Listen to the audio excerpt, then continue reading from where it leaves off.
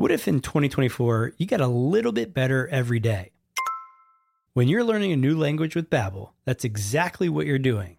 And if Babbel can help you start speaking a new language in just 3 weeks, imagine what you could do in a full year. Be a better you in 2024 with Babbel, the science-backed language learning app that actually works. Don't pay hundreds of dollars for private tutors or waste hours on apps that don't really help you speak the language. Babbel's quick 10-minute lessons are handcrafted by over 200 language experts to help you start speaking a new language in as little as 3 weeks. Babbel's convenient courses are helping me learn real-life conversation skills in Spanish. It's getting so easy to learn how to order food, ask for directions, or speak to merchants. Studies from Yale, Michigan State University, and others continue to prove Babbel is better. One study found that using Babbel for 15 hours is equivalent to a full semester at college. Babbel has over 16 million subscriptions sold. Plus, all of Babbel's 14 award-winning language courses are backed by their 20-day money-back guarantee. Here's a special limited-time deal for our listeners. Right now, get 55% off your Babbel subscription, but only for our listeners at babbel.com/SPP. That's right. Get 55% off at babbel.com/SPP. That's spelled BABBEL.com/SPP. Rules and restrictions may apply. The podcast where we talk to smart people, but not necessarily done by smart people. That is an awesome question. This one goes down probably on one of my top 5. Hey, I like nutrition. I like to eat food. This is the coolest thing ever. We're going to do this forever. I wish I paid more attention in that class. You know, I'm going to be honest, I don't understand that. As a man, I don't get it. Welcome to smartpeoplepodcast.com. Hello and welcome to Smart People Podcast, conversations that satisfy your curious mind, and one of the top 7 fun educational podcasts, according to a recent Fast Company article. Yes, that's right. Yours truly was nominated in Fast Company as one of the top 7 fun and educational podcasts. So tell a friend, okay? Tell them that we're doing things over here. This week on the show, we're going into a topic we've only covered once. And I think it's such a perfect time with all that's happening in the financial markets and what in the world is going on with houses. Are they going up, down? And you've probably been thinking, should I invest? Should I buy an Airbnb? Should I don't put it in the stock market? What should I do? This one will help. This week on the show, we talk with Avery Carl. Avery is an award-winning American real estate agent. She's an investor and she's an author. She's the founder and CEO of The Short Term Shop, a real estate firm that specializes in guiding investors through the process of buying and selling investment properties, specifically in the short-term rental market. Now, if you don't know what that stuff means, this is your episode, because you should. This is a wave, people. And I have been wondering about it, and Avery breaks it down in the most understandable, simple, no-nonsense way. I'm telling you, she had me thinking it's time to invest, and I've been weighing it ever since. Avery is also a podcaster. You can hear her at her own podcast called The Short Term Show, and she is the author of the book Short Term Rental, Long-Term Income. Check her out at her website, theshorttermshop.com. Excited to bring this one to you. If you like what you hear, let us know. smartpeoplepodcast@gmail.com. We'd love to hear from you. So let's get smarter, perhaps make some money in the process. Here it is, our episode with Avery Carl, as we talk about the ins and outs of real estate investing. Enjoy.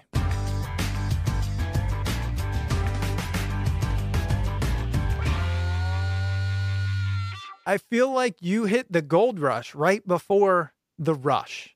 Do you think that's true? Do you feel like you made it just before everyone else heard about it? Yeah, I do. And at the time, I felt like I was late to the party, and it turns out the party was just getting started. I did definitely start buying at the right time. So we're going to talk about real estate investing, rentals and things, but a lot of the lessons we learned can be carried across multiple industries. And you just said something right there that is impactful, which is you already felt you missed the boat.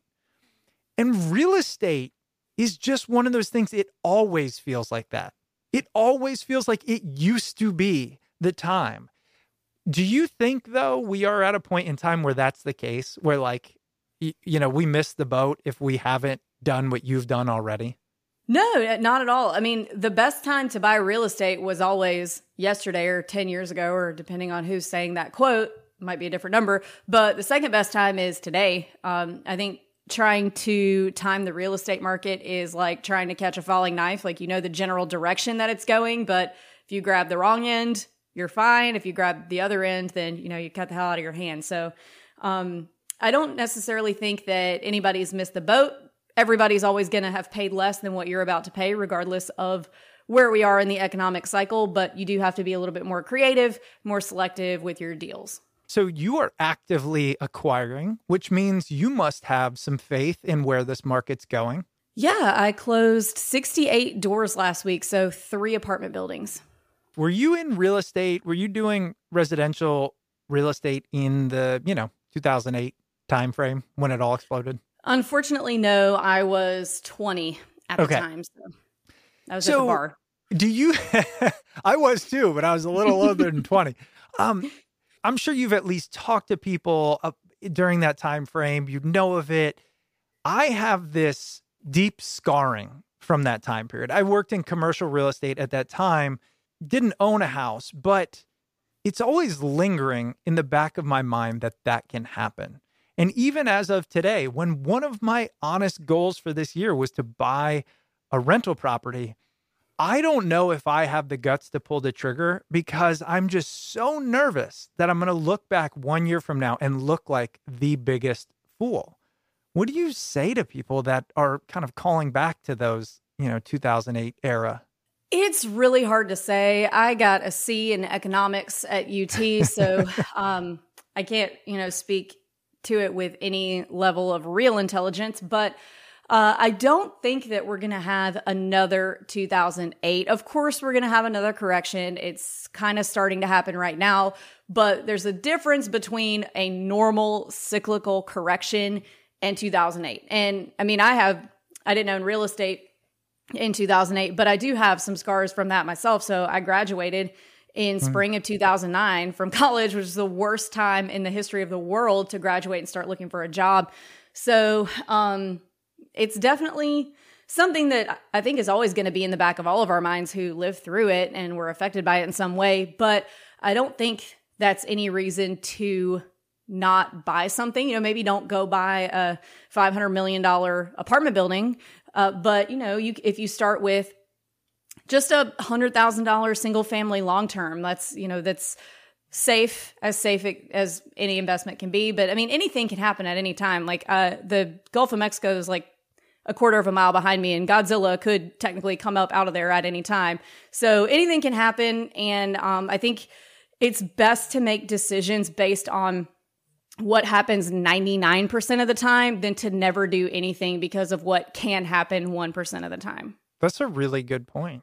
And I love talking about this idea of risk and reward and investing when it comes to real estate, because it is the most clear, tangible investment vehicle that so many people know about. So it's such a good window into our psyche and our risk aversion or risk tolerance based on the person.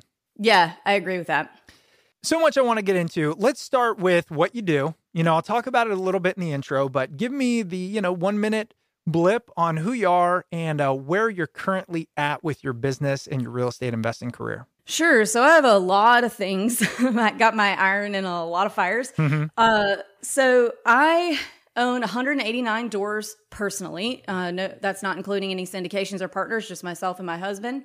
8 of those are short-term rentals. I was able to get from 0 to 189 doors over the course of about 5.5 years because 5 of our first 6 purchases were short-term rentals. So we were able to use all that heavy cash flow to snowball more quickly. I also have a book out called Short-Term Rental, Long-Term Wealth. You can pick that up on Amazon, Barnes & Noble, Books A Million, Bigger Pockets Bookstore, anywhere you get books. I also have a podcast called The Short Term Show where, surprise, we interview short-term rental owners, and also the CEO of the Short-Term Shop. So we are the nation's leading and largest short-term rental specific real estate team. So we're not technically a brokerage because we're under the larger EXP umbrella, but largest short-term rental specific sales team in the country. You said a lot of words there. Is this not Bigger Pockets? So I'm going to dig in. First of all, what acronym was that? EXP, RP, something? Yeah, EXP is a real estate brokerage, not too much different than like a Keller Williams big nationwide brokerage. Gotcha. I get in trouble if I don't say that. You're not allowed to. It's against the Real Estate Commission regulations if you market yourself as a brokerage when you are in fact a team underneath a brokerage. So, that one's for anybody who's waiting out there to trip me up on that. I will not be tripped up. What made you get into real estate? I mean, you're fresh out of college. You just saw the worst crash that any of us have seen. You're in a job market that is terrible. I remember it very well. And did you just go, well, this seems like it'll make sense? No, it was probably another 7 or 8 years. Yeah, 7 years before that happened. So I had always played in bands, played in rock bands, played in punk rock bands and sloppy rock and roll bands. And so couldn't get a job when I got out of college. So I was bartending and I just said, well, I'll just keep playing. And so I played in quite a few, an all-girl punk band that the name is not safe for work. So you can Google it later. And then I played guitar and bass in a bunch of different projects, toured the US a few times, Europe a few times, Japan. So just really leaned into that because I was like, well, you know what? I'm given this opportunity to where it's impossible to get a job. So I might as well go do something really, really fun while I'm waiting on that to turn around. So bartended and played music, lived in Los Angeles, New York City, and then met my husband in New York. He owned a bar and we moved to Nashville in 2013. And I was like, all right, it's time to go back to school. Not necessarily done with music, but I'm done like doing that in that way. So went and got my master's at Belmont University. And my husband and I when we were looking for a house to buy, because moving from New York to Tennessee, at least back then, you're like, oh, wow, I can actually buy a house. That's crazy. So our real estate agent at the time was really trying to get us to buy in this super hip, fast appreciating area of Nashville called East Nashville. And we were like, no. We came from Brooklyn. If we're moving to Tennessee, we don't want to move from the capital of the hipster world to the Tennessee capital of the hipster world. Right. We want to move out in the country. So we bought a house out in the country, but then we thought like, well, she was saying how much money all these houses are worth after like only 2 years of ownership. And maybe we should do that. Let's just buy one of those. And then maybe one day when our future kids have to go to college, it will have appreciated enough that we can just sell it and pay for that rather than having to come out of pocket. Like we thought we were the biggest geniuses ever. Didn't even know that was a really stupid reason to invest in real estate. But we did. And the house that we bought was actually a really good one. The mortgage on that was about $650 a month. We were able to rent it for $1,600 a month. So not bad cash flow for a single family long-term. And then from there we thought, oh, okay, this is something we want to make a business out of. Let's learn about this. And then we started actually educating ourselves on the money we just spent. Yeah. And so we had just one little bit of down payment left for one single family. And we thought, well, what can we buy that's going to make us the most amount of money the fastest? And we landed on short-term rentals, Airbnbs. We said, well, we don't want to do this in Nashville because the regulations were just changing all the time. Everything was getting banned. And we said, we don't want to mess with this. We want to buy somewhere where it's the normal thing for people to just go rent a house or a cabin or a condo. Let's do that. So we went to the Smoky Mountains in East Tennessee because we had just been there and stayed in a cabin on vacation. And we thought, well, everybody goes there and stays in cabins and somebody owns these things. Why can't it be us? So we bought one, figured out how to manage it ourselves from Nashville. So we didn't have to pay a property manager 40%, which was the standard back then. And the rest is history. Wow. How did you manage it with that level of distance in between? So that's actually what our entire business at the Short-Term Shop is now, is we teach our clients how to self-manage remotely. So if they buy with us, we teach them how to do it. But we just knew, okay, this person wants 40% of our gross. And I'm trying to think of a way to put this without sounding condescending. A lot of the property, not condescending to you, right. A lot of the property management companies out in the Smokies were really, really mom and pop and really, really old school. Like don't know what Airbnb is, don't know what VRBO is. they hardly use the internet. So we were like, well, these people managing it next door cannot be any better than us managing it virtually from 3 hours away. And with Airbnb and VRBO, we were just kind of figured out how to do it. There weren't all these gurus and courses you could take when we started. We had to figure it out. But really, you just need a good cleaner and a good handyman, and everything else you can automate with property management software. But we didn't have that when we started, so we had to use some workarounds. But it's really easy now with property management software. Yeah, it's so funny as you were telling this story. So as I mentioned, a goal of mine is to buy one. Now, if I buy one, maybe more, but really my whole life, I believe in learning through doing. So it's like, all right, that's a education. Maybe I'll make some money. Maybe I won't. And as I went down the rabbit hole, all I kept seeing was Smoky Mountains everywhere, every course, every YouTube, buying the Smoky Mountains. But that's like in the last 12 to 18 months. You made this purchase. When was that? 5 years ago? 4 years ago? Yeah, mid 2016. I mean, I just can't get over. Like, how much do you attribute to luck? There was definitely a lot of right place, right time for me, like a lot. So I would say 50% luck. But I mean, the opportunity was right there for anybody else who lived in that market or any market. You know, like I live in Destin, Florida now, same kind of thing, but it's at the beach. Like anybody could have done it, just nobody did. Yeah. Well, and that's what I want to highlight. So my brother lives in California. We went to Joshua Tree on a little camping adventure probably 10 years ago. And I remember we went and we said, wow, this is a great place. And we're renting a place and this, that, and the other. We didn't see it. We'd be millionaires by now. Joshua Tree is another one of those places. So when I ask you about luck, I say it with the realization that it's both. What is it about you, your personality, your experience that allowed you to recognize the opportunity? I think for me, it was more that the vacations that we took as kids were always to places that were these regional drivable vacation markets where you stay in a house rather than a hotel. So like I'm from Mississippi. My parents don't like to get too far outside of their little Mississippi bubble. Like they will not, they won't go to Mexico or to the Caribbean or anything. And when you're like, why? They're like, no, we got our passports and stuff. They just won't make the effort to get further than a certain radius from Mississippi. So anyway, we would always come to the beach down here in Destin, and we always rented a big house.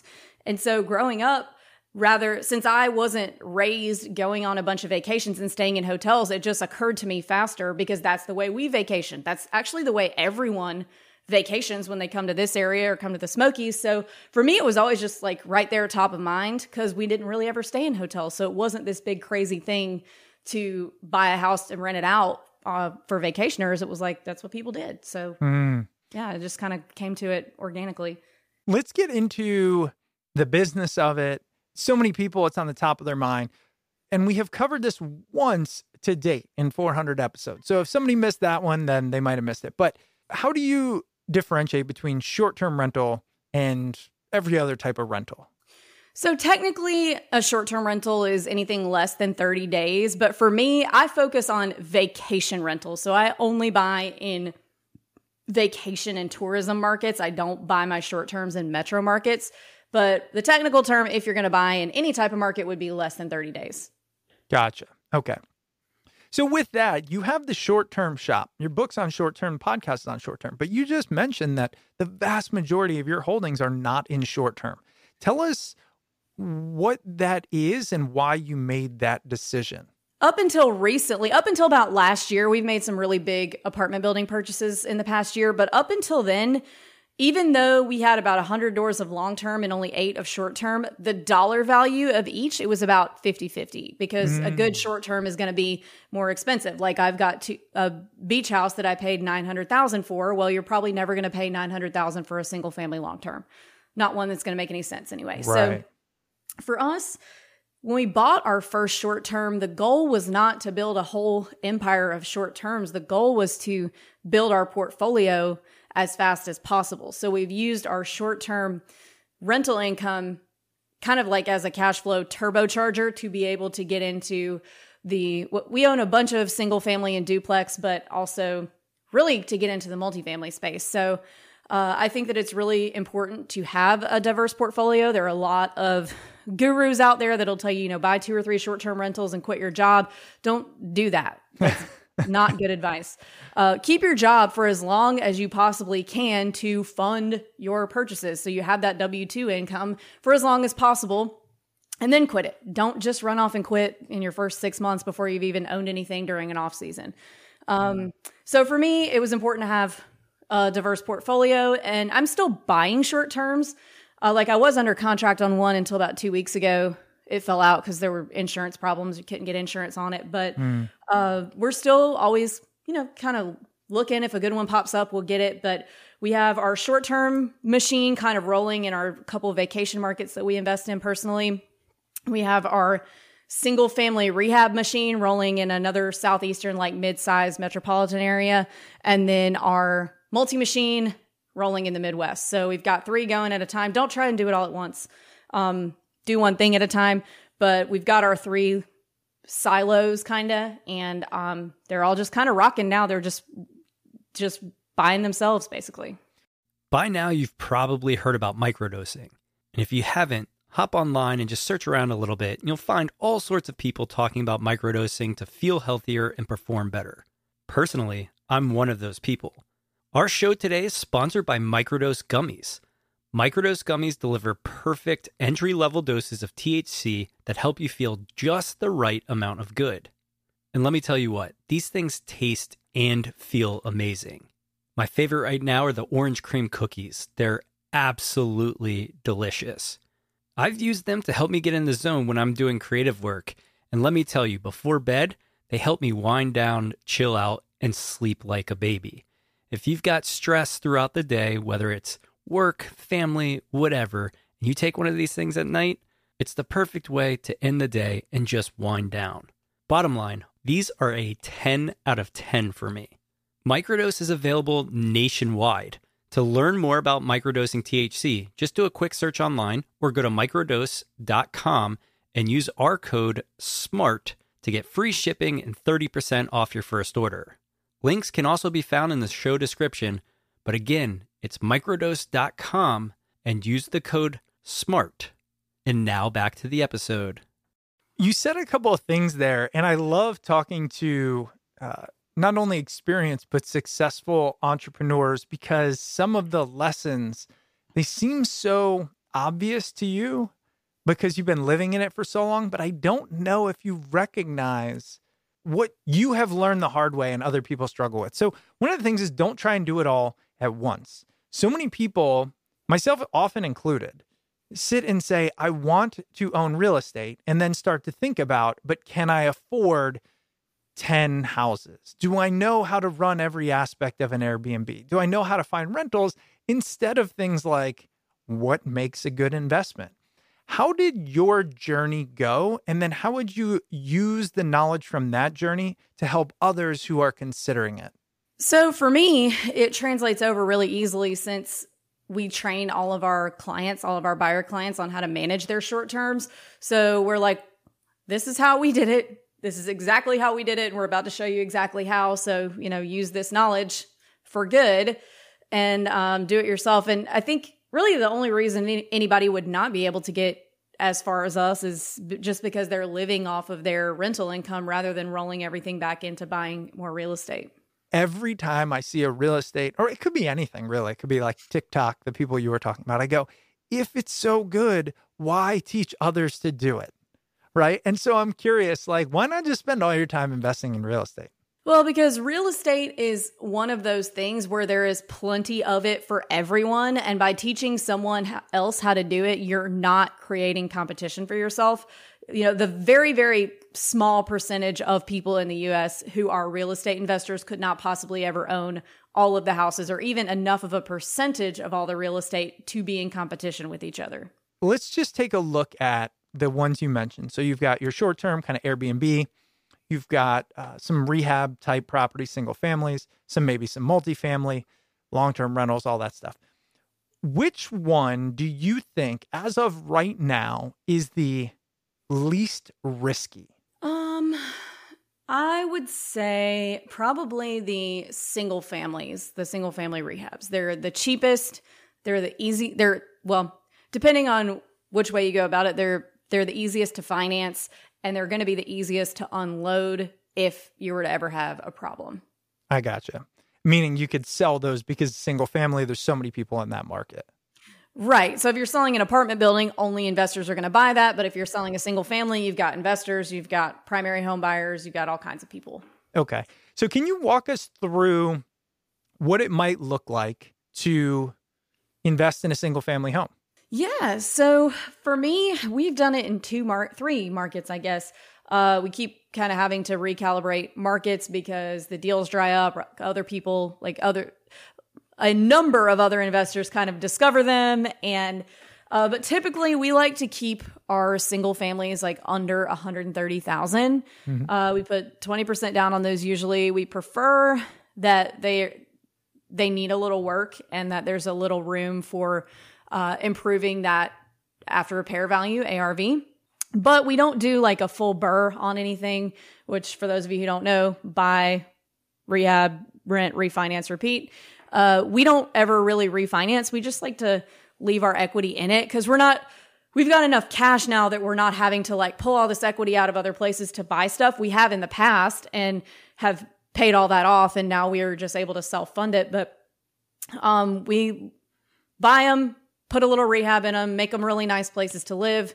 Because we always think, like when we're looking at these, we're like, man, somebody's having their Christmases in here. Somebody's having their family dinners in here. And we want it to be a nice place. So I know a lot of investors just, bare minimum, spend as little as possible. But we do like to make our places nice for people. And so we make them worth a little bit more money, leave that equity in them, and go buy another one.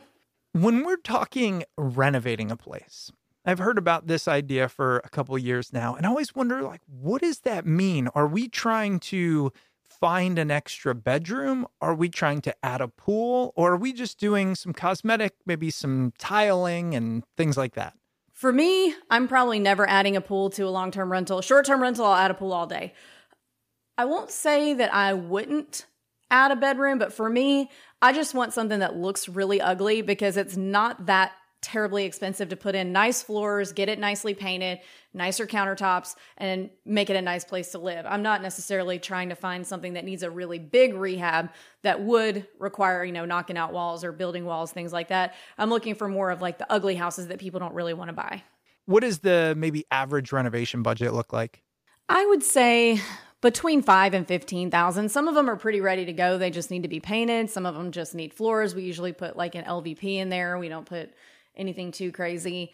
And we've been putting like our contractor does these nice looking butcher block countertops. Yeah. And they're really affordable and they're pretty durable, more durable than you would think. So we've been doing those in quite a few of them. But I would say between 5 and 15, a lot of them need roofs and HVACs and stuff like that. But some of them really just need paint. So let's say I buy one of these and this really goes for everything, but I'm always curious, how do I find renters? How do I find good renters? How do I trust them in this house? Like that portion even with a finance degree, it still makes no sense to me. Yeah. So, we have, unlike our short terms, we have property managers for our long terms. And, you can kind of tell, references are a big one. They're past landlord references. So if the past landlord says they had 17 dogs in the house when it wasn't supposed to be pet friendly and the dogs chewed it down to the studs, well, it's probably not somebody you want to deal with. But references, and if you find a really good property management company, then they can take a lot of that headache off your plate. What type of rental income are you looking for in this example?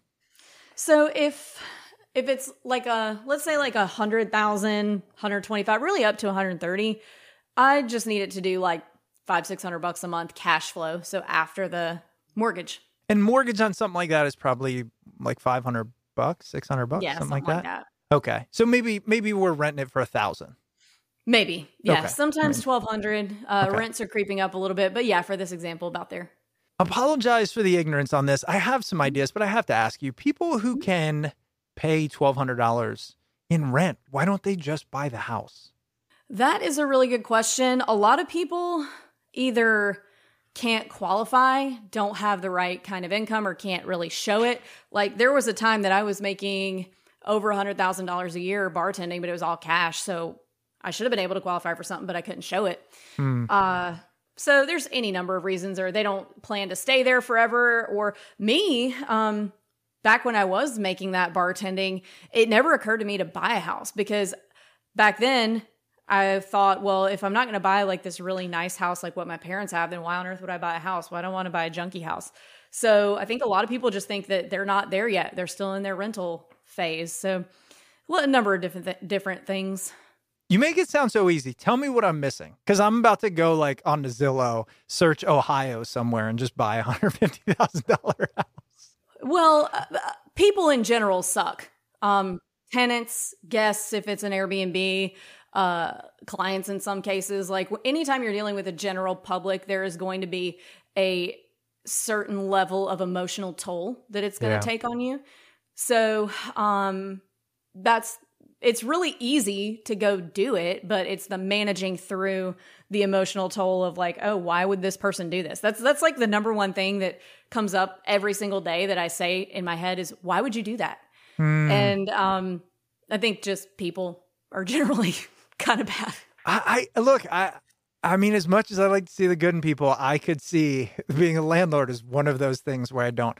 I mean, I remember renting houses straight out of college, and I can't say I'm proud of what happened in those houses. So how do we do market research? You were mentioning, I think, especially now with so many people in the market, right? And we'll get into, I want to spend a good amount of time in the short-term piece, but this is an interesting one. So whatever we're looking at, maybe it's single family, how do you determine what market we should be in and things like that?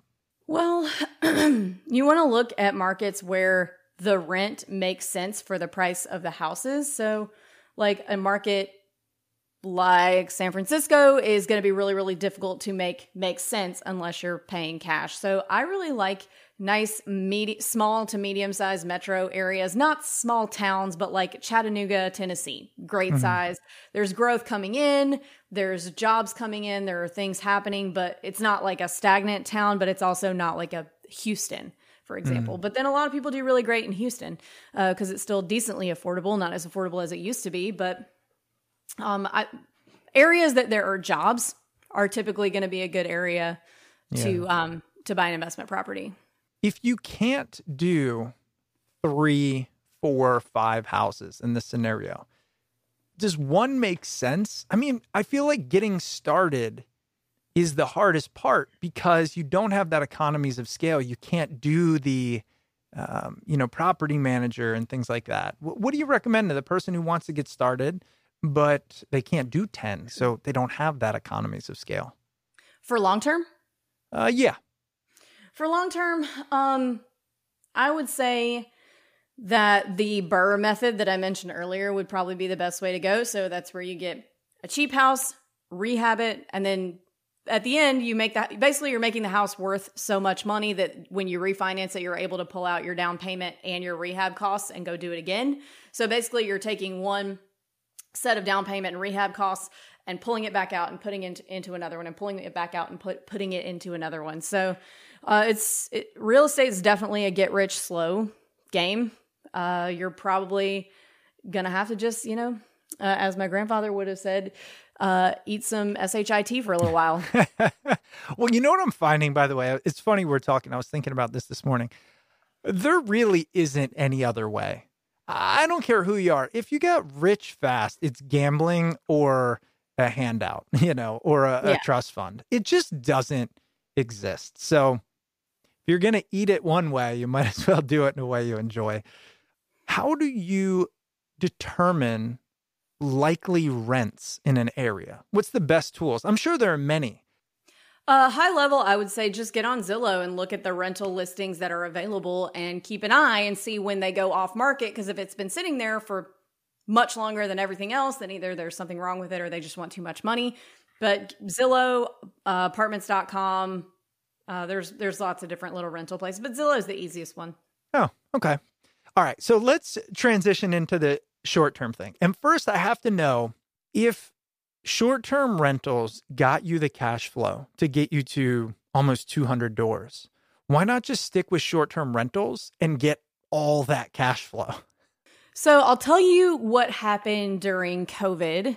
And this could happen to anything at any time. But the first week when it was like, okay, the country's shutting down and it was like this really scary thing, I remember thinking, oh, wow, the shoe has finally dropped. The other shoe has finally dropped. And there go the short terms. They were great while we had them. But here it is. It finally came.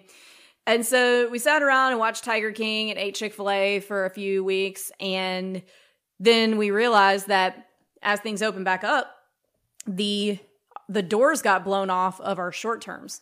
And what we really had to worry about, or let me back up a little bit, we were really happy that we had all of our long terms because we thought the short terms were dead. Right. Then it ended up being the opposite. The short terms got their doors blown off and we had to worry about the long terms with the eviction moratoriums. So that can happen the other way too. And I would rather have several different asset classes to support whichever asset class is affected by whatever's going on than just all in on one asset class and any economic factor can take that out. That's a great point. Getting back to that diversity element, it's just, yeah, one might work, but you never know. Right. In your mind, looking for short-term rental deals, how does that differ at all from long-term rental deals? For me, it's an entirely different type of market. So I would never try to have a short term in any of the markets that I own long terms in, although people do, and I'm sure they do really well. That's just not my model. For me, short terms, I only invest in regional drivable vacation rental markets.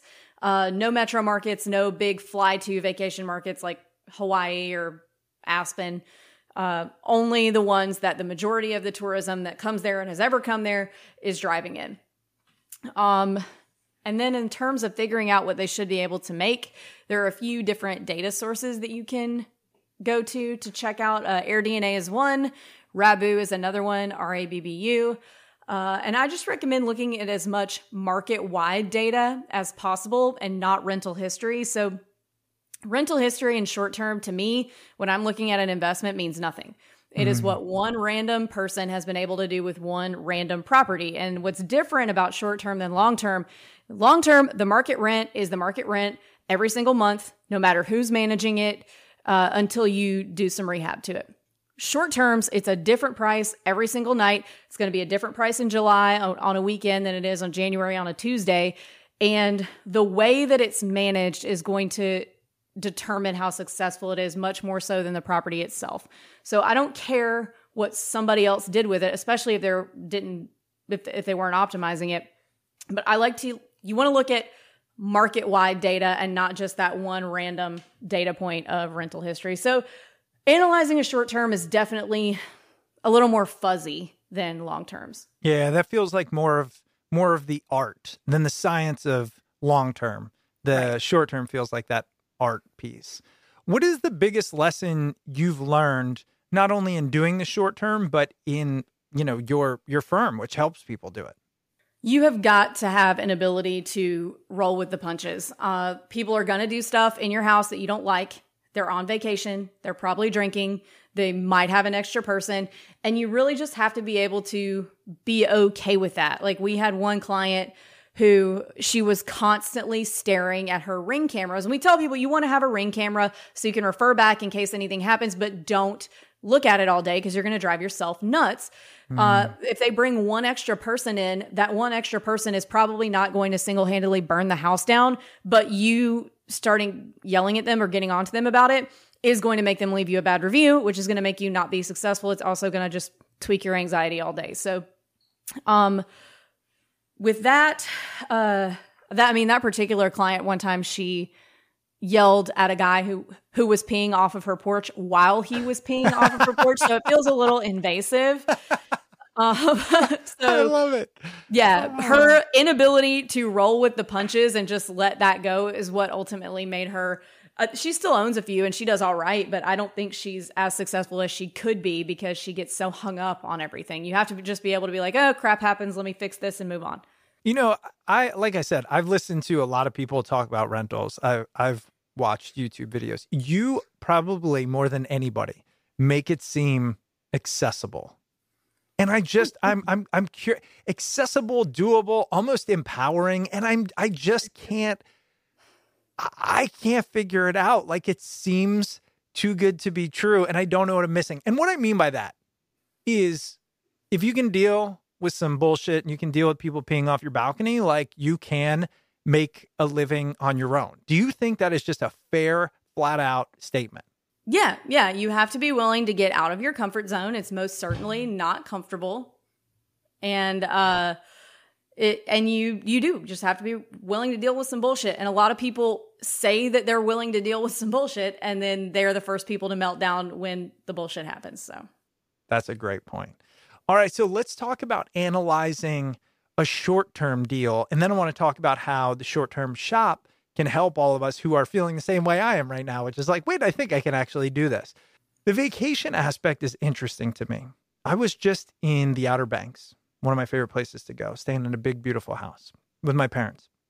And I'm trying to convince my dad to buy some rental properties. He's got money. He's getting older. He just sits on cash. Well, to an extent.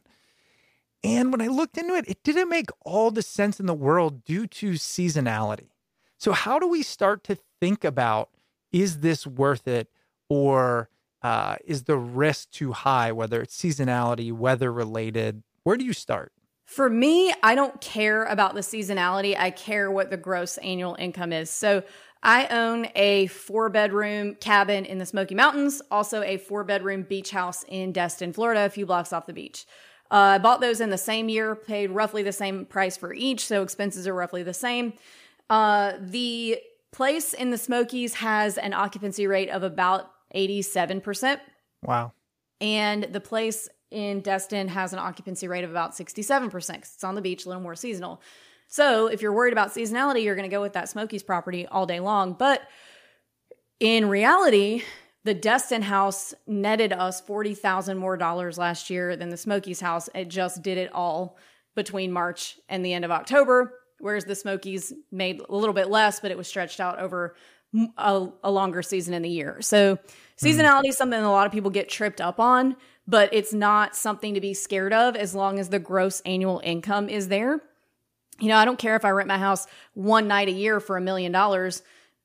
That's still better than 365 nights a year at $10 a night. So, are you able or willing to tell us, maybe give us a little idea of where to start looking if we're interested in it? You know, it doesn't even have to be a city. Like, what is, you know, if I were to say I've got the rest of the day, which I don't, but if I did, I'm going to go look at some potential short-term rentals. Where could I start? I would say to start, think of a place that you went when you were a kid or that you've been on vacation where the majority of the people who go there are staying in a private home or condo rather than a hotel, and look there. Dig in there. And then start doing some AirDNA and check the regulations too. Check the regulations first. So as soon as you come up with an idea for a city, like a lot of people, the first thing they would say would be Breckenridge. Well, Breckenridge has some really, really heavy regulations. So the first thing you want to do when you come up with that place is check the regulations, because some places are more friendly than others. See, and this is a perfect example of, I think, a very small moat, right? A very small differentiator is, you say that, I don't know what it means. What do I do? Do I call the city council and say, can I buy short-term rentals there? How does that work? Yeah. So if it's inside the city limits, then you call the city. If it's outside the city limits, you call county. But anything to do with, it'll be a different office in each area, but anything to do with the word codes, zoning, planning, ordinance, typically those are the offices you want to call. And if you call the wrong person and say, hey, I'm trying to figure out what the deal is with short-term rentals, they're going to be able to give you the number of the office that you do need to call. So it's okay to make the wrong first call. I was going to say, what's the worst part of short-term? But you think it's just dealing with all the crap. Because now you've got tenants every day instead of every year or 2 or 3 or 5, right? Yeah. So there's two sides to that coin. It's A, you get rid of them faster if they suck. They're gone in a couple days. B, a lot of people think that you have to do a ton more maintenance on short terms than long terms. But with my short terms, there is a professional cleaner in there cleaning about 2 times a week. Whereas in my long terms, people that are living in there for 2-3 years or more are in there doing God knows what. I have no idea what it looks like. So the upkeep is actually a little bit easier, a little more fluid with the short terms, but you really are just dealing with people, and you'll get some real Karens in there. But the good news is they're checking out in a few days, and you just kind of have to deal with it. And there's a different set of things to deal with long term. So it's all got to deal with something, or else everybody would be doing it. I was gonna say, right? There's got to be something in it to make it difficult. So People tell us, are always the thing to make it difficult. That's so true. You mentioned about the short-term shop. What do you do there? What is the specialty of the short-term shop? We only work with buyers and sellers of short-term rentals. We don't work with any other type of client. If you come to us and want to buy a primary home, sorry, we don't do that. Or sell a primary home or a long-term rental or anything like that. Only short terms. And we have offices in 11 markets. Do you help people find the deals? Yeah. So we help them find the deal. We act as their real estate agents, take them through that whole process. But then the main thing is we teach them how to manage their property. So how to make them successful so that when they are successful, they're going to come back and buy another one with us. So that rising tide raises all the ships. What's an example of a system that the short-term shop would help with to make my life as a short-term investor easier? So we would teach you how to use the property management software to automate everything. The main one we use is Guesty. There are a few other ones, OwnerRez, Hospitable, and we can give you a high-level overview of most of them. But the ones that we have, the one that we have the most experience with because we use it ourselves is Guesty. Guesty, okay. What does that do exactly? Because you say the management software, but what are we accomplishing with that? Yeah, so your property management software, it takes all of the listings that you have. So if you have 2, 3, 4, 5, however many properties, and they're spread across Airbnb, VRBO, however many booking sites, it brings all of those listings into one dashboard. So if you need to edit stuff, you just edit it in the dashboard. It blasts it out to everything else. But the most important thing that it does is it automates a lot of the communication. So when a guest messages you, it will automatically respond to them with you have to tailor it because you learn as time goes on what questions they typically ask when they first message. So you tailor that auto response to answer all of those questions and more. And then ours is set up to automatically send them their check-in instructions and directions the day before check-in, automatically sends them checkout instructions the day before checkout. And it also automates the cleaning calendar with your cleaner's calendar. So whatever calendar they use, whether it's Gmail or Outlook or iCal or whatever, when someone books on any of those platforms, it sends a calendar alert to your cleaner's calendar so that they know as soon as somebody books, oh, I have to go clean that day. That's pretty brilliant. That's a good program there. How did you come up with the idea for the short-term shop? It was just me for several years, and on probably our second short-term rental, I just realized there weren't really any agents in the space who could answer any of our questions on it. Well, how much do you think this should make? Or how do I find a cleaner? Or what do you think about this? Nobody could answer any of that. So I was hating my corporate job anyway. So I just got my license, bridged that gap, and became that agent. Was not expecting for it to become what it has.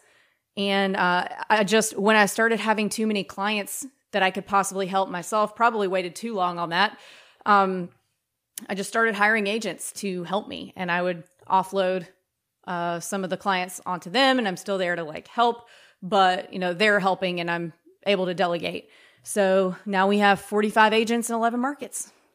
In building this business, and again, I love this story. It's relatable and authentic, but also a success, right? And so many people that I've talked to who have become successful business owners, it's, well, I didn't anticipate it to become this.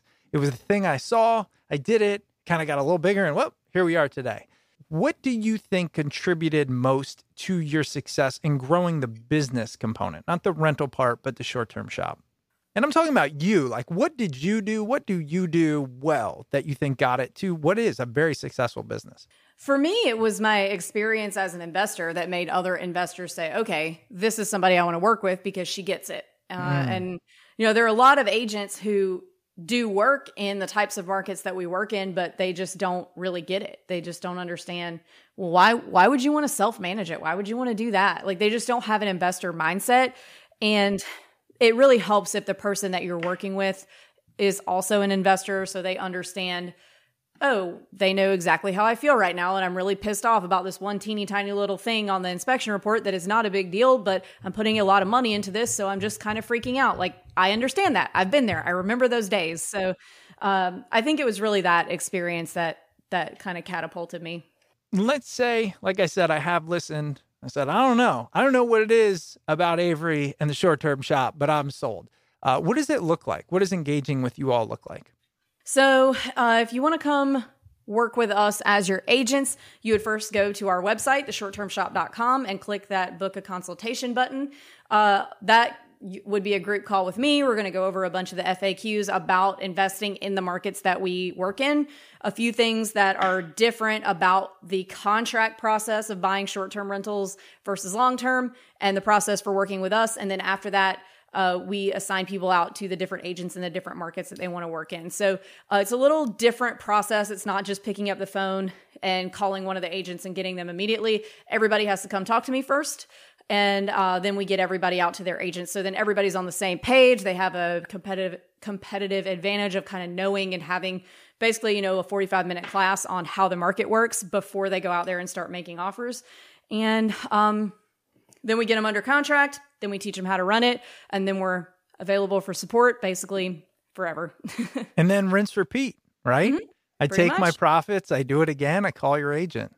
Yep. I don't know. I exactly. think you just got a client. I think I got to look at that. I don't know. I got to sit on. back and say, what am I missing? Because I tend to be a skeptic. But I mean, to your point, you just look back and say, well, if I would have just done this 5 years ago, and I think you could say that at almost any point in the last at least 50, 75 years. Yeah. Well, Avery, I've really enjoyed it. It's been a information packed. Thank you for sharing your experience and your insight so readily. We'll link to it. So you've got the short-term shop, your book, Short-Term Rental, Long-Term Wealth, and your podcast, The Short-Term Show. Anywhere else that or actions you would like our listeners to take if this is something they're curious about? Follow me on Instagram at the Short-Term Shop. Here's the question. Where should they start? Should they go to your website first? Should they listen to the pod, read the book? I mean, where's the starting point? Or does it depend on where you are in your journey? I guess it just depends. So if you're like really, really green and want to learn all about it, I would say listen to all the podcast episodes, read the book. We also have a YouTube channel, by the way. I totally skipped over that. Do all that self-education stuff first. And when you're like, all right, this is what I want to do. I want to come buy one of these, then book a consultation with us. But I mean, you can go in any order you want.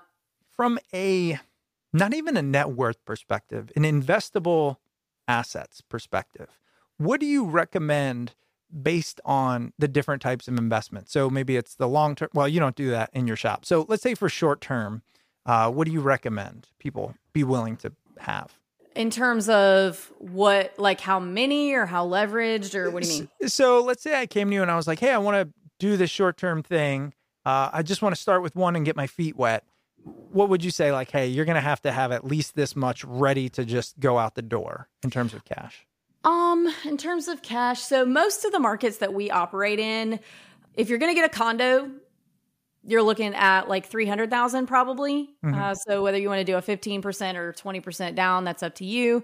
And then for single families, you're looking at about 500,000 to get in on like a 3-bedroom. Okay. Sometimes a 2-bedroom, depending on the market. Like the Smokies now are the most expensive of any market. And that's because, back in the day, you could get a 100% return on cash return in your first year, which is absurd. It's completely absurd. Can't get that now. You can get around 30, which is still better than most other asset classes. So, but that's why that one blew up so hard, because you could get just really ridiculous numbers.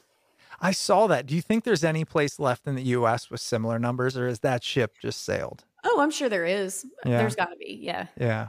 Yeah. I looked at the Smokies not too long ago. I was like, wow, these houses got expensive fast. What about if I want to dip my toes into long-term? So if I'm looking at $130,000 houses, are you saying something like maybe it's 40 grand? So it's the down payment, closing costs, and a little bit to renovate, and you could probably be up and running? Yeah, I would say about that. Do you ever recommend people put less than, say, that 15, 20% down? I've heard things, I don't know much about it, but like 3% down loans, 5% down loans. I don't know anything about that. Yeah, so there is what's called a 10% down vacation home loan. that loan type gets abused very often by short-term rental investors. So you are allowed to put a vacation home on Airbnb and VRBO, but you do have to intend to use it part of the year as a vacation home. Right now, the Fannie Mae guidelines are, I think, 15 days. So it's really not long at all. But we see a lot of investors who are like trying to start funds and have all these partners. They're like, okay, well, all you have to do is put 10% down and you put 10% and I'm going to take half the equity. And that's mortgage fraud, basically. So I always tell people like, yeah, you can absolutely do a 10% down vacation home loan, but you do have to, like, that does have to be your vacation home. And 2 weeks a year is not that much. And you are allowed to rent it out when you're not there, but just make sure that you are not committing mortgage fraud when you do that. Yeah, that's one of the things I would recommend avoiding as well. So that's good. Well, Avery, again, thank you so much. The shorttermshop.com is the place to go for everybody listening. Appreciate your time and sharing your knowledge with us. Yeah, thanks so much for having me. This week's episode featured Avery Carl, was hosted, as always, by Chris Stemp, and produced by yours truly, John Rojas. Avery's book, Short-Term Rental, Long-Term Wealth, Your Guide to Analyzing, Buying, and Managing Vacation Properties, is available wherever books are sold. And now for the quick housekeeping items. If you ever want to reach out to the show, you can email us at smartpeoplepodcast@gmail.com or message us on Twitter @smartpeoplepod. If you enjoy the podcast and would like to help us out, I ask you to head over to patreon.com/smartpeoplepodcast. Or if you're looking for an easy and free way to support the show, just tell a friend about Smart People Podcast, post on social media, do whatever it is that you do, and we truly appreciate it. All right, that's it for us this week. Make sure you stay tuned because we've got a lot of great interviews coming up, and we'll see you all next episode.